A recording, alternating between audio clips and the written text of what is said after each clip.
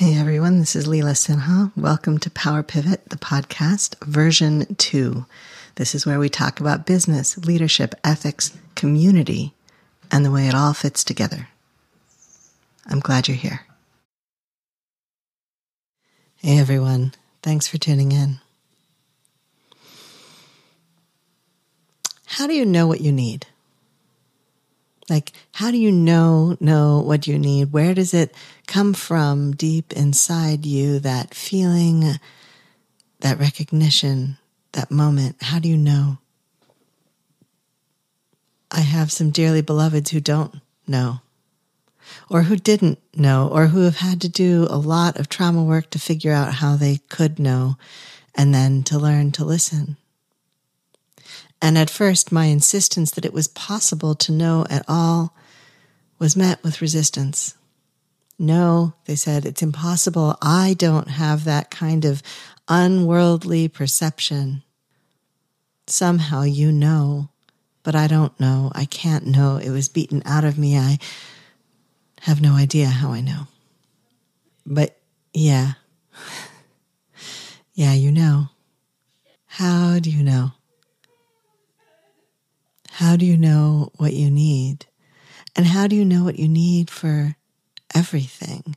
Not just what kind of bed, what kind of shelter, what kind of space to sleep and think and work and be. Not just what kind of clothes. Are you like me that you can't stand tags or scratchy? Do you like that sensation because it keeps you awake? What kind of music or no music or speech do you need to listen to get your brain working? How do you get your brain working? How does anything work really anyway at all? How do you work?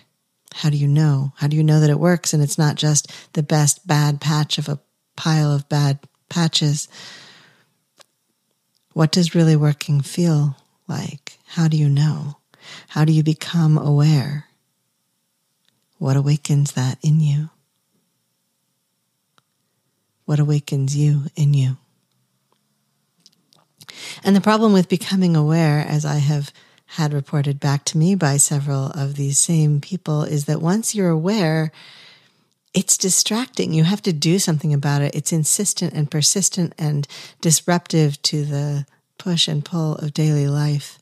You can't just do whatever. You have to do what you need to do. You have to fulfill those needs. You have to fulfill those desires. Desire becomes a driving force instead of just a background hum. You realize how much even the background hum is important, how much it scratches at the back of your brain, a constant itch. How do you know what you need? How do you know what you want? How do you know? How do you know yourself after all? For so many years, I was driven by cortisol and desperation, and those are effective, but there's more than that. And underneath that, for many years, I had this other layer. And when the cortisol and the desperation dropped away, I was able to feel other kinds of wanting and needing. Beauty and softness and sex and joy. And these last few years, it just feels like feeling those things has either become too much or impossible. Like the itch has become a gaping wound. Like I can't, like I don't want to, like the nerves have been severed, like something had to be cauterized for me to keep getting up in the morning. And so I did, and I kept going. But now I'm wondering which limb I lost and whether that was my femoral artery actually. And yet I have such a strong sense of knowing what I need. And so often the barriers are so tied to capitalism and other things that end in ism, and I'm so tired of them. I'm so tired of uphill. And so what do I do? What do we do when we know that we could know what we want and what we need, but when we are aware of it, it disrupts our ability to survive? How do we make those things meet in a way that is enlivening? And the answer, I was talking to someone recently about writer's block, and the answer turns out to be that your pipes are clogged and that you have to give yourself some small thing that you want, even if it's an extravagance or unexpected, even if it's something you have to be inventive about how to acquire, even if it's not a thing at all, even if it's touch, something, you find something that you can say yes to, find some way of saying yes to your own inner self, because that's the part of you that will tell you or not tell you over and over again. And if it tells you too many times and you ignore it too many times, it just shuts up and sits in the corner and sulks. But also it siphons off 3/4 of your energy and half of your joy, and you don't know where it went. And then it starts to break the connection so that you can never get back to them until you go back and stitch those connections by hand, one stitch after another. And that's hard. And if you're already feeling overwhelmed, finding the time and the energy to sit down with a needle and thread and your heart and your spirit and your skin and sew them back together is almost impossible. It can be done, but it's very difficult. And the less resourced you are, the harder it gets.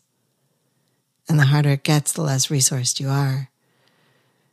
So I'm not pretending any of this is easy or simple or straightforward.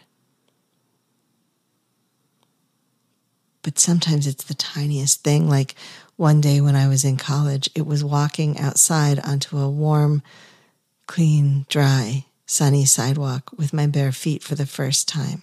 Stopping and following the impulse to take off my shoes just to put my feet on that warm concrete in spring. It changed my relationship to being barefoot. Sometimes it's deciding to savor something you are going to eat anyway. Sometimes it's lighting a candle because you can't light a fire. Sometimes it's lighting a fire in the fireplace because you don't have a wood stove. Sometimes it's burning a little bit of oil in a little tiny homemade dia with a stretched out cotton swab for a wick. Make sure it's really cotton. Because that's all you got is a little dish and a wick and some oil and a match. Sometimes it is literally that light one candle. And sometimes it's something else. Sometimes it's petting the rosemary or the lavender as you walk by it and letting it release its scent onto your fingertips without actually harming the plant. Sometimes it's watching the birds in the trees. Sometimes it's watching the ants on the concrete. Sometimes it's the sensation of breath going through your mouth or your nose into your body, or the sensation of breath leaving. Sometimes if you're having a really hard time, it's pressing your nail into the palm of your hand just to feel something specific that you did yourself. Sometimes that's what you need. And sometimes it's stuff, and sometimes it's help, and sometimes it's hope, and sometimes it's someone with a piece of knowledge or a connection that you don't have. Sometimes it's the actual act of asking. Sometimes it's the unexpected surprises or the synchronicities